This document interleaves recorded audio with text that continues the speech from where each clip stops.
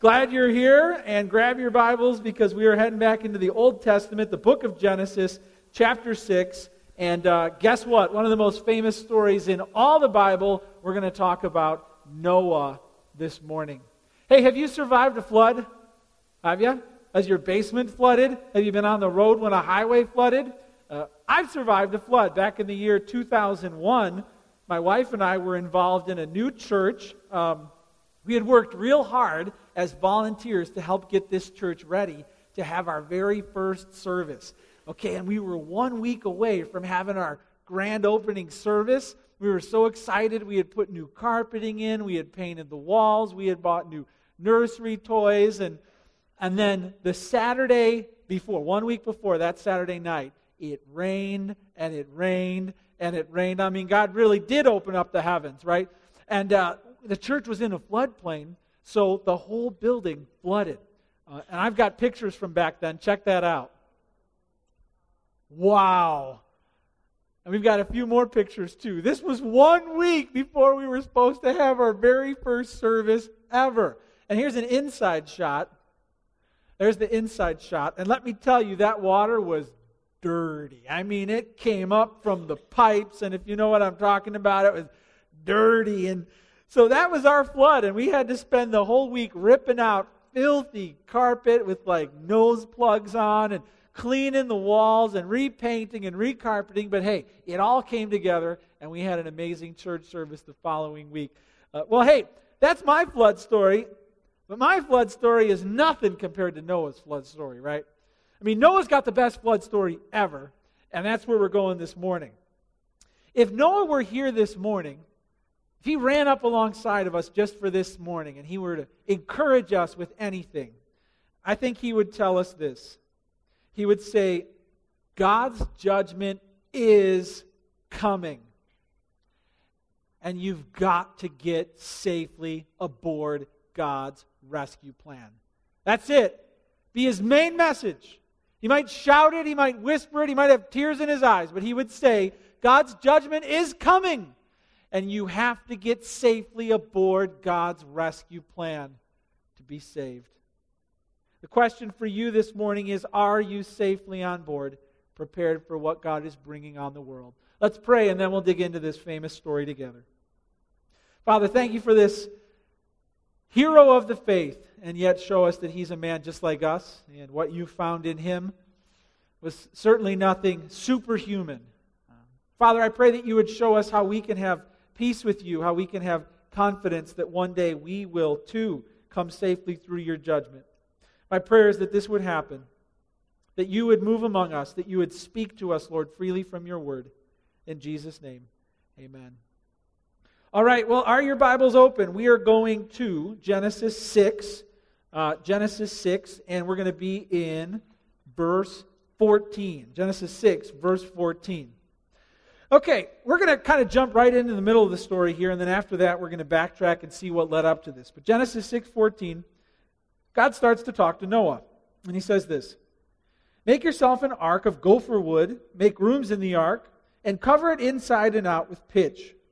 This is how you are to make it. The length of the ark 300 cubits, its breadth 50 cubits, and its height 30 cubits. Make a roof for the ark and finish it to a cubit above. Set the door of the ark in its side.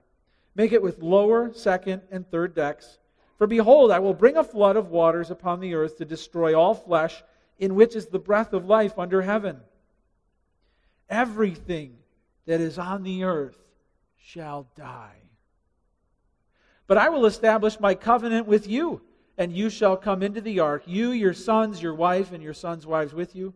And of every living thing of all flesh you shall bring 2 of every sort into the ark, to keep them alive with you. They shall be male and female. Of the birds according to their kinds, and of the animals according to their kinds, of every creeping thing of the ground according to its kind. 2 of every sort shall come into you to keep them alive. Also take with you every sort of food that is eaten, and store it up. It shall serve as food for you and for them. Noah did this. He did all that God commanded him. Then the Lord said to Noah, Go into the ark, you and all your household, for I have seen that you are righteous before me in this generation. All right, let's talk about the ark. God came to Noah and he asked him to build like the biggest ship that had ever been built. I mean, this colossal boat. And scholars think that based on the way the Bible describes water flow back then, like it really doesn't sound like it had rained before. The water of the fields would come up from springs and it would water the earth, but there was really no indication that it actually rained ever. And Hebrews kind of talks about things that were yet unseen, which leads us to believe that this whole idea of rain was a little bit new to Noah. All of this adds up to one giant faith request. All right, imagine God comes and he's like, I want you to build a boat, a big boat, the biggest boat that's ever been made. Why? Because water's going to fall from the sky. And it's going to keep falling and falling and falling and falling. It's going to fill up the whole world as a judgment. But I'm going to save you, so get to work. What a project of faith this is. The Bible does not record how many trips to Home Depot Noah had to make to finish the ark. But let's just say, I would guess well over 1,000. All right, for every birthday, all he wanted was Home Depot gift cards. Just keep them coming. Just keep them coming. Got a lot of work to do. He asked him to build a giant boat because water was going to fall from the sky. And then let's talk about the animals. Thankfully, in verse 20, it says that God was going to send the animals. I think the story would be a lot more interesting if God told Noah that he had to find and capture each kind of animal and then put them on the ark. Can you imagine? Crocodile, check. All right, what's next on the list? Cheetah. All right. Here. But thankfully, it was a supernatural thing that God was going to actually get the animals to the ark. Okay, but does that make it any less of a project of faith? I mean, like, God basically is going to fill the whole ark with carnivores, and then he's like, and then you got to get on. Like every form of deadly animal is on there, and God's like, I'm going to save you, so get on the boat. And Noah's like, what do you mean get on the boat? I saw what got on that boat. You, like, what? Okay, let's pretend that you're going down a river, all right? And there's like a canoe, and you're about to get in the canoe, but then you notice that there's a jaguar in the canoe. Would you get in the canoe? No, you wouldn't get in the canoe. You're acting tough because everyone's watching you, but you would not get in the canoe. Trust me. Okay, so now Noah sees this whole boat being packed full of these wild creatures, right? And God's like, get on the boat. Like when Daniel and Noah first met in heaven, and Daniel's like, oh man, I spent a night with these lions. Noah's like, that all? I had seasick grizzly bears to deal with, all right? Poor you. Everything about this was faith, like building the boat, boarding the boat. And it was crazy Noah building his big old ship that everyone saw and no one believed. It took a long time, perhaps over 100 years, but he did it. This was a big boat. In Hong Kong, they created a likeness of Noah's Ark, built to the normal size found in Scripture. It was 450 feet long, 75 feet wide, 4 stories high. I mean, you're talking bigger than Soldier Field here. I mean, it would bigger than a football field. There was, if you're wondering, I mean, could they really fit all the animals in there? Well, there's 100,000 square feet of deck area, meaning it could carry 569 rail cars. 569 rail cars. All right, you're like, okay, but I mean, some animals are big, like elephants and giraffes. Okay, but the average animal, if you average it out, is the size of a raccoon. So 569 rail cars filled with animals equals plenty of space. But we have to admit this was a supernatural rescue. Okay, I'm not going to tell you that it was something of nature that caused all the animals to all go to the same spot. No, God did it. And we have to believe it by faith because God said he did it, right? God drove all the animals to the ark for rescue to get them alive. But this was not a natural thing. This was definitely a thing of faith. And Noah, in doing all of this, he did everything that God commanded him to do. And his faith now serves as a model for how we can be saved. Check out Hebrews 11:7. We'll put it up on the screen. All right, let's all say this together. Here we go. Let's say this. By faith, Noah, being warned by God concerning events as yet unseen, in reverent fear constructed an ark for the saving of his household. By this, he condemned the world and became an heir of the righteousness that comes by faith. Hey, how does that verse start? How does it end? How did Noah get saved? How did people get saved in the Old Testament? How do people get saved in the New Testament? There's no mystery. Same then as it is now. Noah's faith is an example of how we can know we're going to be saved. Well, what is this? How do we know? What is faith? What do you mean? Okay, well, Noah's faith, let's jot down some notes on what Noah's faith, how it showed up. All right? Here's what Noah would say if he gave his little testimony. He'd say this first. First, I believe God's warning. Jot that down if you're taking notes. I hope you are. I believe God's warning. I heard judgment was coming. I believed, and I took action. I believe God's warning. Our world doesn't believe God's warning, right? Our world doesn't believe that God's judgment will come again. Our world doesn't believe that every single person on the planet will be held personally responsible for their sin before a holy God. These beliefs are foolish. I read this last week that a letter which Albert Einstein wrote a year before his death went on auction on eBay for a starting price of $3 million. $3 million bucks. Hey, if you get famous enough, you write out a letter and it's worth $3 million. Big ones, huh? Get to work on that. But what was so interesting about the letter? Well, it's called Einstein's God letter. What does he say in it? He says in the letter that the idea of God is to be dismissed as a product of human weakness.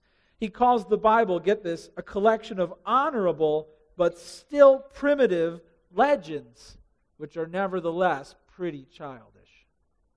All right, now like if Noah were alive in the day of Einstein, he would have slapped him.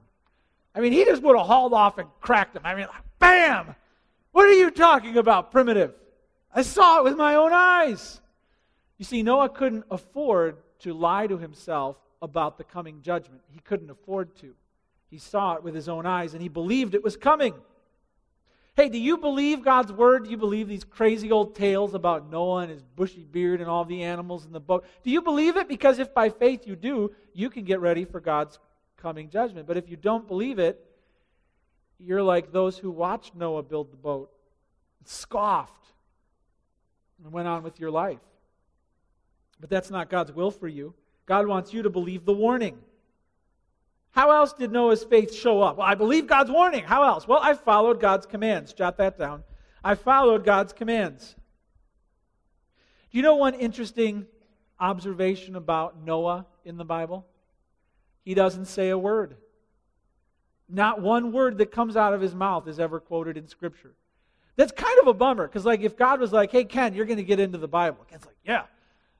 But none of your words are ever going to get into the Bible. You see, so people are only going to see what you do.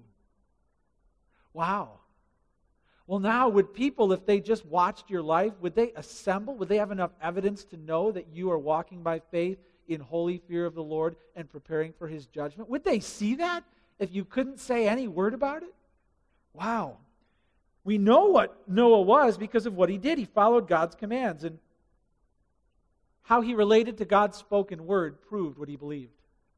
Hey, do you know that if others look into your life and they see a person veering in and out of God's word, I mean, careening outside of biblical guidelines, there's reason to doubt your genuine faith. Doesn't matter what you say. Yeah, I hear what you say. But I see something totally different than what you're saying. And faith without works is what? Say it a little louder now. Faith without works is not almost good enough, not maybe God will accept it. It's a corpse in the ground. It's nothing. I believe God's warning. I followed God's commands. And then third, I stood apart from the world. Stood apart from the world. If you read in the context, Noah lived in a violent, wicked, sexually depraved world, and he stood out. Hey, this is huge. He was not panting after the world and every desire. He was not meticulously trying to resemble all of his contemporaries, to look like them, talk like them, live like them. He was not carefully hiding his faith so that only people on Sunday morning would see it. Hey, it's kind of hard to hide your faith when it shows up in the form of a giant barge in your backyard. Well, what's that, Noah? What? That? What? That giant boat. That. Oh, I love to fish. I love to fish. I'm going to go on a big fishing trip soon. Huh. Hey, is your faith as glaringly obvious to other people as if you had a barge in your backyard that said judgment is coming? All right, the sandwich board guy down in the city of Chicago, we kind of see him as kooky, but Noah built a boat that told the world judgment was coming. He stood apart. Does everyone know where you stand? Is it glaringly obvious? Noah's faith shows us how we can be saved. We must believe God's warning. We must follow God's commands. We must stand apart from the world. So this story shows us a definition of faith lived out. But it also shows us truths about God's nature that we have to face. So look back at chapter 6, verse 5. There's two things about God's nature we must observe. And in chapter 6, verse 5, it gives the reason why God gave Noah this command to build the boat. It says this. It said the Lord saw. The Lord saw. Hey, do you know the Lord is looking into our world, even right now, into this room? He sees some things. The Lord saw that the wickedness of man was great in the earth. Wow. God saw a world filled with evil. He sees it. And then, get this, and that every intention of the thoughts of his heart was only evil continually. God sees into the human heart, not just the wickedness around you, but the depravity within you. He sees into your soul. He knows the desires. He knows the thoughts. He knows the emotions. He knows the motives.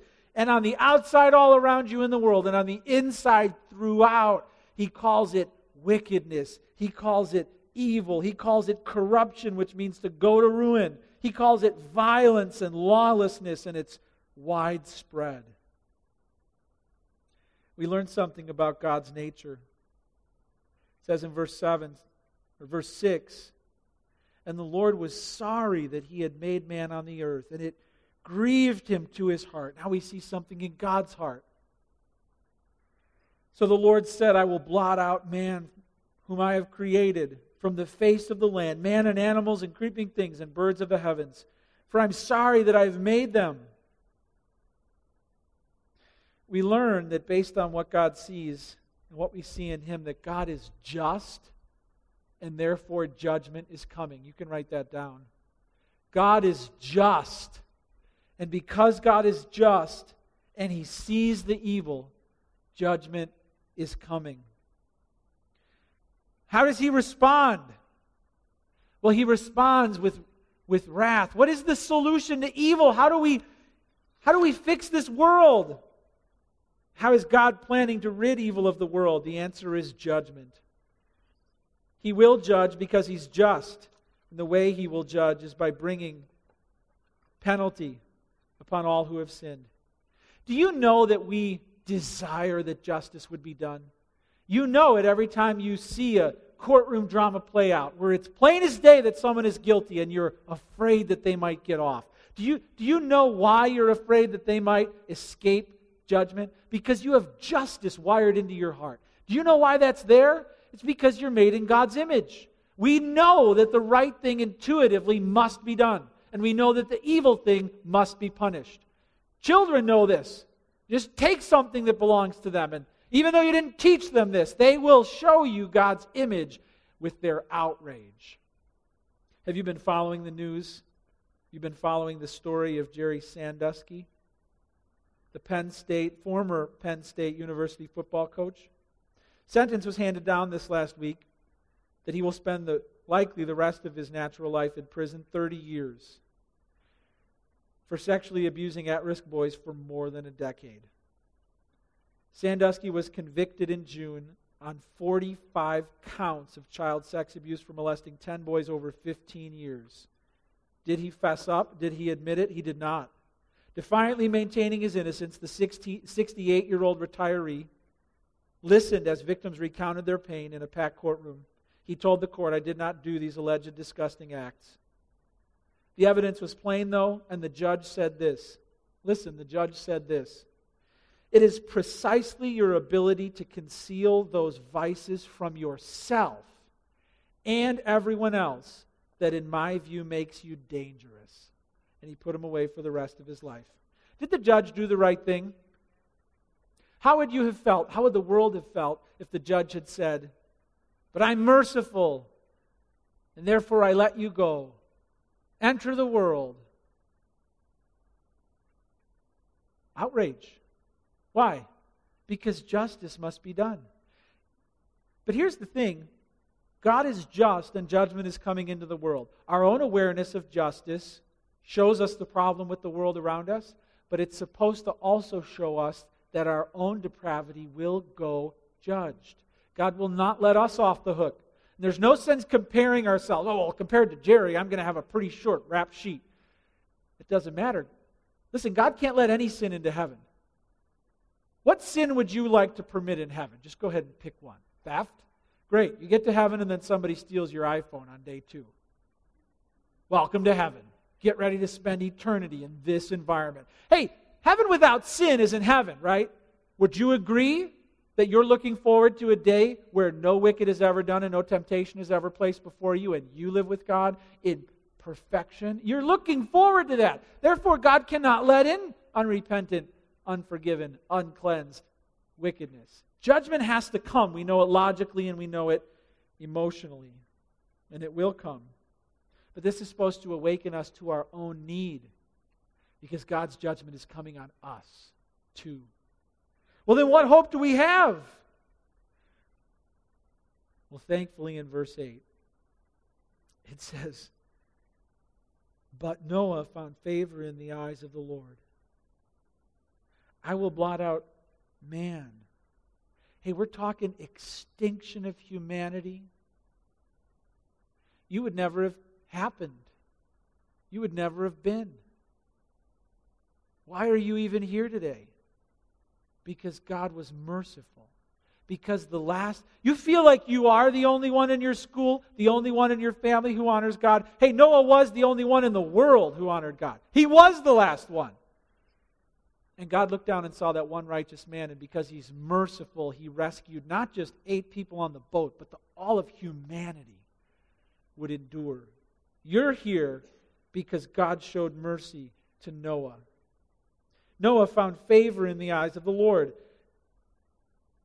It says in verse 9, these are the generations of Noah. Noah was a righteous man, blameless in his generation. Noah walked with God, and Noah had 3 sons. He walked with God.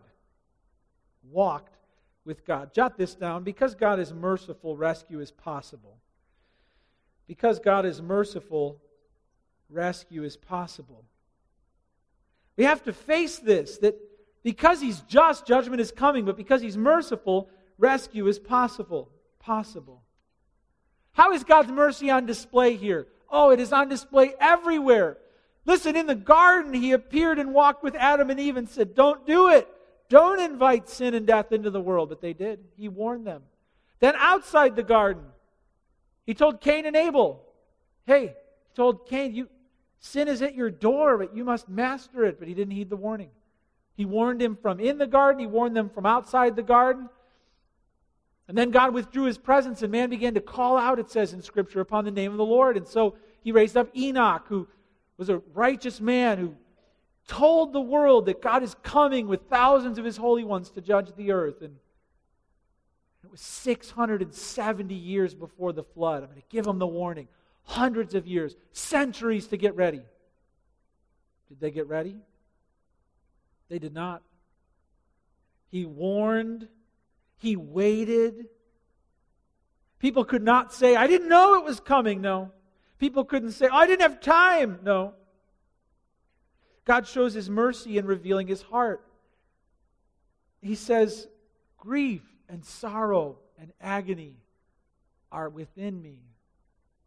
God did not want to bring this on the earth. Hey, do you remember Jesus wept over Jerusalem? Do you remember it? Tears came down the cheeks of God the Son's face. Why? Oh, if Only you knew what would bring you peace. If only. God's heart is broken. He's merciful. And that's why rescue is possible. But sadly, they didn't get ready. They didn't get ready. And judgment came. Chapter 7, verse 6, we read the story.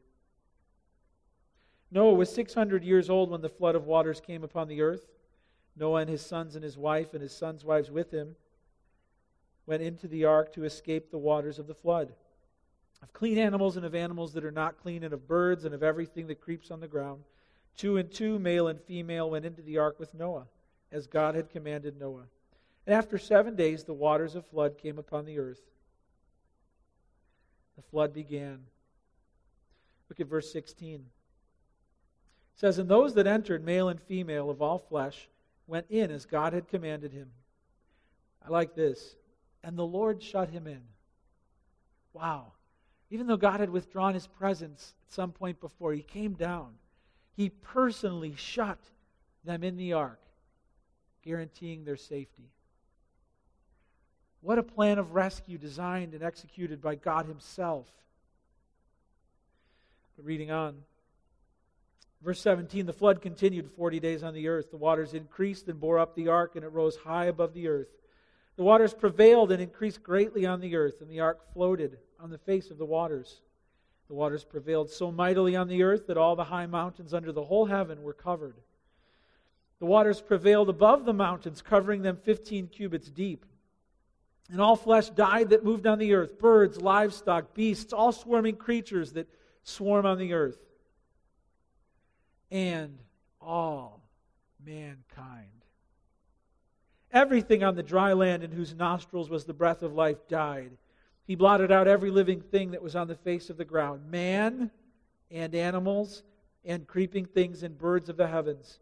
They were blotted out from the earth. Only Noah was left and those who were with him in the ark. When the waters prevailed on the earth 150 days. But God remembered Noah and all the beasts and all the livestock that were with him in the ark. And God made a wind blow over the earth, and the waters subsided. If you add up the days that are listed in these chapters, we find out that Noah was aboard the ark for 365 days. A full solar year he was on the ark. 150 days he was at sea, 150 days he was at land, and then there were some extra days where the final preparations were made to leave the ark. 365 days. All that stood between humanity and extinction was lumber. I mean, beneath Noah and the animals was an ocean that was not even on the planet up to that point. It isn't even there anymore, above the mountains. And it was just the lumber that stood between him and certain death. But really, it was faith that stood between humanity and extinction. It was the action of his faith that prepared the rescue that God ordered. Hey, listen, I don't want to shield you one bit from this story. This is the second most disturbing story in the Bible. The first is the crucifixion where man killed God. But this is the second where God killed all man, except a few. We don't like to face the reality of God's wrath. Every person, young and old, man, woman, and child, dead. Jesus said that this happened. It literally happened. Jesus said to his disciples that people, up until the day that Noah got on the ark, went on with life as usual. Do you know Jesus said that there were people who planned their wedding day for the day that Noah boarded the ark? They didn't heed the warning. They showed no fear. No fear. Life went on. We have to comprehend how frightening this is. We like to make it Noah and his floating zoo, right? Noah and all the furry animals. Right? We buy our kids little Noah's Ark play sets for the bathtub with his furry little animals and his boat, right? Would you buy it if Noah's Ark play set came with drowning victims? Would you buy it? Little bucket. It's disturbing to think of it. You wouldn't. Who would put that with the floating zoo? We don't like to think about it. But God judged all of humanity. God sends a clear message to us. His patience will run out. When warnings go unheeded, when sin goes unforgiven, when truth goes unbelieved, God's wrath is certain. And we should be afraid. This brings us to the third point, which is our response. Hey, Noah's faith gives us an example. Hey, God's nature is on display, but now we have a response. We have a choice. The first thing we have to face is this: I will be judged by God because He is just. I will be judged by God because He is just. No more believing that there might be one other way, that there might be one last chance, that there might be some other plan that God has for the people in my life who aren't saved, for the people out there who've never heard. No more of that. Throw that out of your heart like Christ threw the money changers out of the temple. We have to face the reality that God's wrath is coming. One scholar says this: basically, this passage answers the question, what is the end of humanity? Can men and women pursue their lives immorally and enjoy the pleasures of this world with reckless abandon? Is this life final or getting us ready for something else? The answer is clear. Everything that had breath died. Therefore, we see that every person is morally accountable to God. Hey, your every thought, word, and deed from last week has already been logged in the system, and God is keeping flawless records. We see that God's judgment will come. It's promised. It will come even if you don't think it should. It will come even if you don't know it's time. It will come even if you expected another chance. 2 Peter 2:4-9 uses this story and tells us that God did this to give us an example of what will happen in the future. For if God did not spare angels when they sinned, but cast them into hell, and committed them to chains of gloomy darkness to be kept until the judgment, if He did not spare the ancient world, but preserved Noah, a herald of righteousness, with 7 others, when He brought a flood upon the world of the ungodly, if by turning the cities of Sodom and Gomorrah to ashes, He condemned them to extinction, making them an example of what is going to happen to the ungodly. And if He rescued righteous Lot, then the Lord knows how to rescue the godly from trials and to keep the unrighteous under punishment until the day of judgment. There's only 2 groups, and you're in one of them. God is either withholding His judgment temporarily, but it's coming, or He's holding you in a position of rescue before your salvation is finalized. Either you're rescued or you're not. It's one or the other. And the truth is, our relationship with God begins when we realize we stand guilty in need of a rescue. Jesus said this in Matthew 10:28. He said, "And do not fear those who kill the body but cannot kill the soul. Rather fear Him who can destroy both soul and body in hell." Hey, listen. The Bible is very clear. Hell is eternal. Hell is conscious. Hell is torment. And you could wake up there within the next 24 hours and you would be there forever, without any hope of escape. Forever. But God's giving you a chance now. The door to the ark is open now. There's plenty of room. It's the only way. His heart is grieved and in agony as He looks and sees what your future and your eternity holds. But He's made a way. He wants that you would be saved. Hey, God is just and I will be judged by God. But God sends another message through the story of Noah. It doesn't have to be that way. Check out chapter 8, verse 14. Chapter 8, verse 14, it says, "In the 2nd month, on the 27th day of the month, the earth had dried out. Then God said to Noah, 'Go out from the ark, you and your wife and your sons wives with you. Bring out with you every living thing that is with you of all flesh, birds and animals and every creeping thing that creeps on the earth, that they may swarm on the earth and be fruitful and multiply on the earth.' So Noah went out, and his sons and his wife and his sons' wives with him. Every beast, every creeping thing, every bird, everything that moves on the earth went out by families from the ark. Wow. Noah knew the meaning of a word. It's a biblical word. It's found all throughout the New Testament. Noah knew the meaning of the word saved. Do you agree with God that you must be not taught, not loved, not blessed, but saved, rescued from the coming judgment? Noah knew. But how was he saved, and how can I know that I'm saved? Well, it says in the Bible that Noah was righteous and blameless because he walked with God. Hebrews 11:7, we read, the beginning and the end is by faith, by faith. What made Noah different was that he believed the warning, obeyed the commands, and stood apart. He was sinful just like you and me, but he was saved and made righteous by faith. You can jot this down. I can be saved by grace through faith because God is merciful.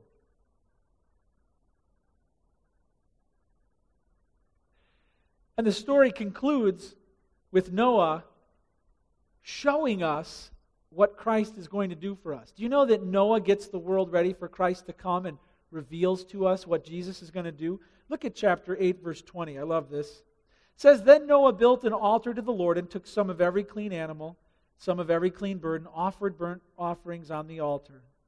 So here's Noah standing at an altar offering a sacrifice. And when the Lord smelled the pleasing aroma, the Lord said in his heart, I will never again curse the ground because of man, for the intention of man's heart is evil from his youth. Hey, did anything about human nature change? What changed? God's relationship to humanity. It says, Neither will I ever again strike down every living creature as I have done. While the earth remains, seed time and harvest, cold and heat, summer and winter, day and night shall not cease. Why? Why? Look at chapter 9. Look at verse 11. God says, I will establish my covenant with you, that never again shall all flesh be cut off by the waters of the flood. Never again shall there be a flood to destroy the earth. God said, This is the sign of the covenant that I make between me and you and every living creature that is with you. For all future generations I've set my bow in the cloud. It shall be a sign of the covenant between me and the earth. Noah offered a sacrifice. God was pleased with the sacrifice. Therefore, God made a covenant with Noah and promised that he would never judge the world again. Why? Because Noah was a mediator between humanity and God. Noah stood between a holy God and sinful humanity. And God is saying, it would have come again and again and again. Judgment would have come again. But you know what? I made a covenant with one righteous man named Noah. And every time we look up in the sky and see a rainbow, God is reminding himself and us that he's withholding his judgment because of one righteous man. Do you see Christ in that? Christ is called the mediator of a new and better covenant, where because of his sacrifice on the cross, God looks and is pleased with the sacrifice Christ makes, and therefore he gives us righteousness by faith. And it's because of what Christ did that God will spare you from judgment for eternity. God's not withholding judgment because he sees a better world. It's because he's still looking at the faith of Noah and keeping his promise. You're not going to make it through eternity, right, based on your own merit. You're going to be spared judgment for eternity because God keeps looking at Jesus and he keeps keeping his promise. It's your only hope. Faith in the Lord Jesus Christ, the ultimate sacrifice that pleases God, satisfies his wrath, can give you a righteousness you could never earn. And if Jesus is standing between you and the Father, you will never come into judgment. But if it's you and God, and you will one day stand before him, you've got no hope. You will be judged. You will be found guilty. And you'll be condemned forever. But that's not God's heart for you. Hey, I can be saved by grace through faith because Jesus died on the cross. God is pleased with what Jesus did, and Jesus is now the mediator between me and God, bringing peace that lasts forever. Hey, are you safely aboard God's rescue plan? Hey, has God safely shut you in so that you'll never be judged? How do I know? How do I know? Well, 1 Peter 3:20 is the last thought that I'll share with you. It says this, because they formerly did not obey when God's patience waited in the days of Noah, while the ark was being prepared, in which a few, that is 8 persons, were brought safely through the water. Baptism, which corresponds to this, now saves you. Not as a removal of dirt from the body. In other words, it's not the water of baptism that saves you, but as an appeal to God for a good conscience through the resurrection of Jesus Christ, who has gone into heaven and is at the right hand of God with angels, authorities, and powers having been subjected to him. Hey, what saves you? I believe Jesus died. I believe he rose again. I believe he now stands at the right hand of God the Father to bring me to God. I repent of my sins. I call upon Jesus as Savior.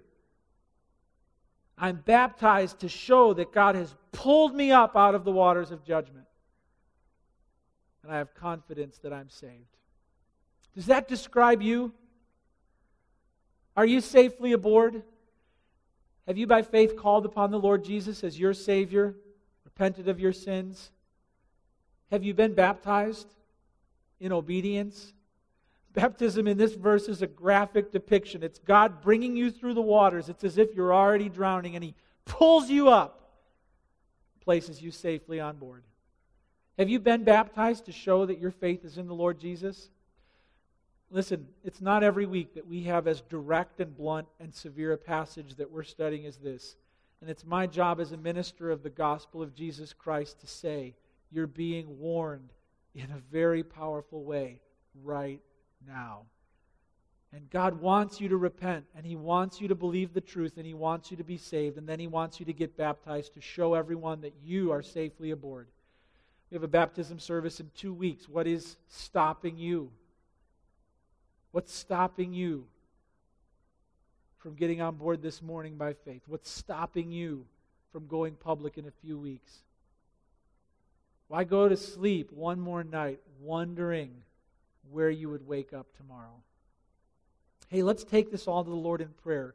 I want to give you a chance right now between you and the God who made you to take care of something that's been long overdue. Let's bow our heads, let's close our eyes, and let's have a moment of prayer. And we're removing every distraction. We're bringing our entire world to a halt right now. And we're looking up. What's important is not what you think of God. What's important is what God thinks of you. And based on what you've heard this morning, do you know that he is pleased with you because of your faith in Jesus Christ, the Lamb of God? Or are you not saved? Or do you not even know? Well, right now I want to give you a chance to be saved and rescued by the Lord Jesus Christ. Right now I want to give you a chance to pray along with me in your heart. Something that you know you need. Something that you've been putting off for far too long. Father, I confess, when you look into my heart, you see I'm sinful, broken, beyond repair. But I believe what I heard today. I believe the warning. I believe Jesus sacrificed himself. I believe he rose again. And I repent. Put my faith in him. Rescue me, Lord, from the coming judgment. Promise me, thanks to the new covenant, I will be with you forever in paradise. Wash away my sins and give me new life. Father, I pray that those who called upon you for the first time would have the courage in a few weeks to go public, to be baptized, and to show everyone you are now the Lord and the Savior of their life. May it be glaringly obvious to all others that their hope is in your rescue plan. Use them to reach out to others who are not preparing for judgment. May we see a harvest, Lord, of sinners saved by a merciful God. We thank you, Lord, for your grace and your mercy that you secure us and safely put us forever in your presence. We worship you, Lord, for it. And all this we pray in Jesus' name.